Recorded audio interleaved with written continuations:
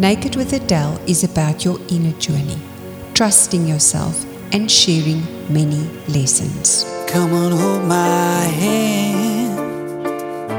Not sure I understand this road I've been given,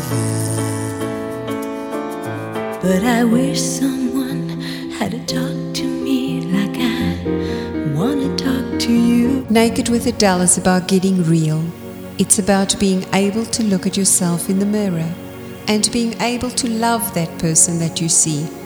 It's about having the courage to be vulnerable. Welcome to part 2 of this interview.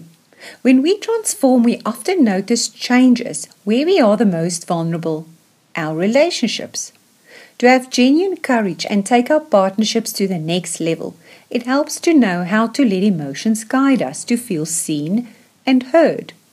To get your free download of Chapter 7 of Can You See Me Naked, go to adelgreen.com/free chapter. That is www.adele-green.com/free-chapter. Now back to the interview. Were you guys aware of a lot of this at the time when you sat and you had to make a decision of how you were going to bring music into the game?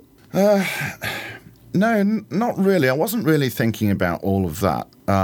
For me, it was more a sort of personal journey. You know, I always wanted to be a writer of music. I wanted to write my own stuff. And here I was working for a games company where they were saying, you know, right, we've got a driving game, we need some driving music. Or we've got a fighting game, we need some fighting music.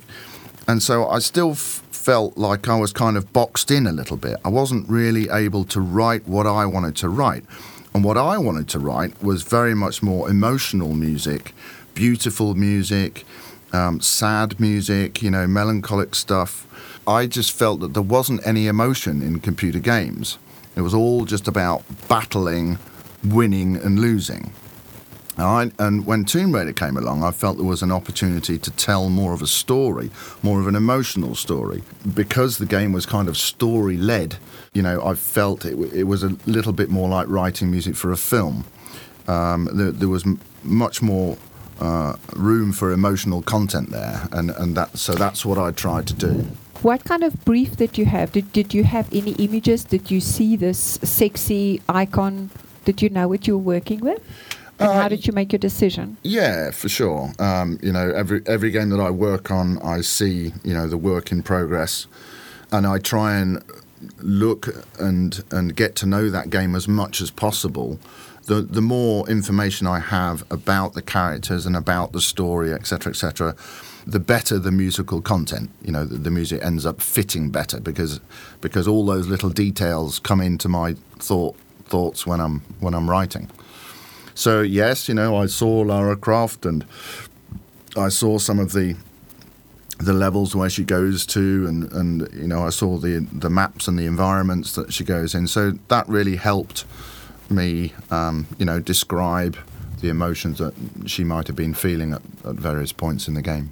Was there any link for you when you were writing the music with what the Spice Girls were bringing into the general perception of the market and what this game would bring to women? At what point did you realize going to be a whole explosion of empowerment for women there? Well, not until after, you know, probably not until writing for Tomb Raider 2 did I realize that, you know, something big was happening. But I don't think I really still understood, you know, what it was that was going on.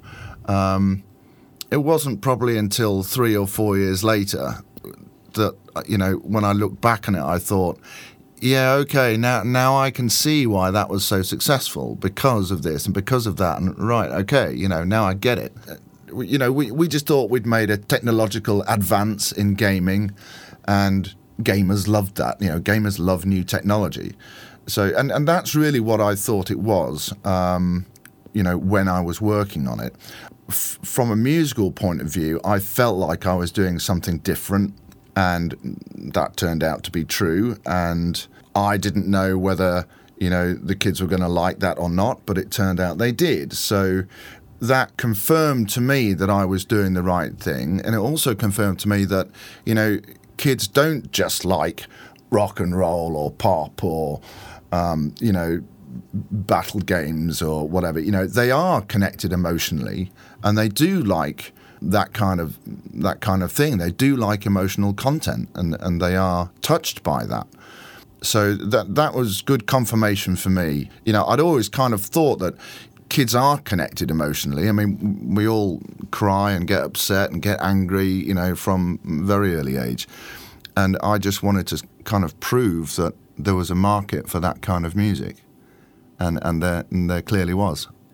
I know I'm speaking to the converted if I say to you that music, especially with something like a game, when you are completely getting into it, is the thing that moves you from point A to point B.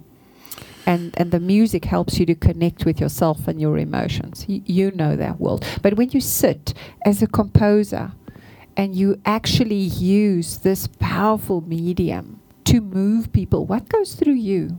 When I'm writing a piece of music, intrinsically what I'm trying to do is install emotion into the music. That's the goal. And so, I am living that emotion as I'm writing the music. And of course, when I write, sections at a time. So I'll write sort of 4 bars for a whole day. I will just spend on 4 bars of music. And it will be about layering instruments and patterns that work together, that gel together, that create a kind of mood. And then when you move on to the next 4-bar section, there's a sort of a story that starts to unfold. There's a sort of sequence of emotions. And as you progress further into the piece, the emotional story is told. And it's important to, as you write a book, you have a start, a middle, and an end. It's the same with a piece of music. That has a beginning, and it has a middle, and it has an ending. And it's about trying to make sure that the climaxes, or the climax of the piece, when that does reach, you've suspended the listener to such a point that they're really waiting for that climax. And then when you deliver that climax, there's a big release of energy in some way. Either it's a release into sadness or it's a release into happiness. This is kind of what happens with music. You pave the way at the beginning part of the piece. You pave the way to a climax, and then you will finish off that climax with some ending to finish the story. That's, in a nutshell, kind of what a piece of music is. It's an emotional journey, Do you give a bit of yourself in the music when you write it? Yeah, absolutely. I remember I was a while back, somewhere around 2000, my cat died. And he was a really special cat. I really liked this cat. And he died prematurely because somebody ran him over. And he made it back to the house. He crawled in and was, crying. And I sat with him and held him and watched him die in my hands. And that was really traumatic for me. I mean, I was, I was in my 30s. It really hit me quite hard. And I was very upset about that. So I went to the studio and I wrote a tune. And I was crying many times during this writing process. It took me, 2 or 3 days. And I was crying, quite frequently whilst I was writing it. And it's probably one of the most emotional pieces of music I've ever written. And when I played it to my dad, he came to see me a few weeks later, I played it to him. And at the climax point in the piece, he burst into tears. That just shows you, isn't that amazing? How can we use music to help us release intense emotion? With women. Yeah. We get very intense, and I mean, it's one of the hardest thing as a woman, because especially if you're in the workplace and you're in a powerful position, you are not always supposed to show it. How can we use music to help us move what we feel? It's a bit like watching a movie, watching a tearjerker, I call them. There are these movies where, literally you watch them and you're crying many times through the movie. And the movies are designed to make you feel that way. And I think it's the same with music. If you need to release certain emotional anxiety or whatever, you need to pick the right music that will act as a catalyst for that. So there's no point picking some heavy metal thrash music if you're feeling sad and lonely, for instance. Or if you're feeling unhappy and you want to shed a few tears, you need to pick some music that's going to deliver that for you and that's going to help you, release those tears. It's about picking the right thing, I would say. I call them process music. When I get into really deep, dark places, I like to listen to Evanescence. Right. And some of their music is really dark and, they're kind of hard rock, but I come from that era. I like that stuff. Yeah. And people go like, really, you? Because half the music on my iPod, people don't even know what it is. But, it's not all like that. But when I'm in that dark place, I want to listen to that music. But sometimes it keeps me there. Right. So is that what you're saying? Is that what I must do? Or is it one or two or three pieces? If you want to feel positive, you need to be listening to some positive music. If you're going for a 4-mile run, you want to be listening to something quite energetic that's going to motivate you to putting one leg in front of the other. You don't want to listen to some, nice, peaceful, classical music when you're going out for a run. You want to be listening to something like dance music or something that has a lot of energy. So it's not about putting on music just because I think music is going to help me. It's about thinking about what I do want to experience and then picking appropriate piece to that, not necessarily indulging what I'm feeling right now. Absolutely. Think about how you want to feel and then pick the music that's going to make you feel like that. Because music is like an injection of emotions. If I'm listening to a happy piece of music, it will make me feel happy. If I'm listening to a sad piece of music, it will make me feel sad. And I will recall my own happy and sad memories. Do you see what I mean? I will relive my own memories in that piece of music. But nonetheless, I'll feel sad when I listen to a sad piece of music and happy when I listen to a happy piece of music.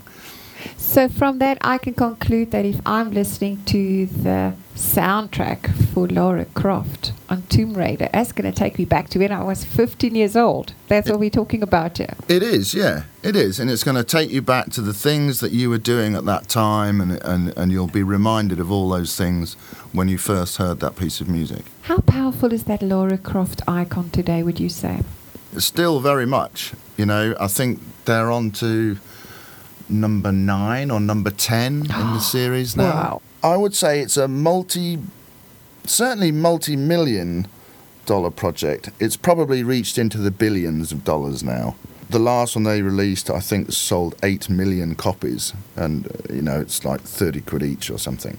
So it's a hell of a lot of money these things make. Are you secretly fantasizing about another life? I've been to Georgia and California and anywhere I could run. Took the hand of a preacher man and we made love in the sun. But I ran out of places and friendly faces because I had to be free. I've been to paradise, but I've never been to me. Naked with Adele is about your inner journey, trusting yourself and sharing many lessons. Come on, hold my hand. Not sure I understand this road I've been given. But I wish someone had talked to me like I wanna talk to you. It's choosing to remove the mask and reaching within to bare your soul. Now I see if I wear a mask, I can fool the world, but I cannot fool my heart. It's about women staying true to who they are. I love you, but I gotta stay true. My morals got me on my knees, I'm begging please. Naked with Adele is about getting real. It's about being able to look at yourself in the mirror and being able to love that person that you see. It's about having the courage to be vulnerable. So I let down my guard drive my differences down by my clothes. I'm learning to fall with no safety net to cushion the blow. Now start those deep, long, overdue conversations with yourself. I'm your mind, giving you someone to talk to. Hello. And once you make up your mind, the journey begins. I've made up my mind. Don't need to think it over. If I'm wrong, I am right. Don't need to look no further. I'm Adele Green, and this empty chair next to me is just for you. Come and join me.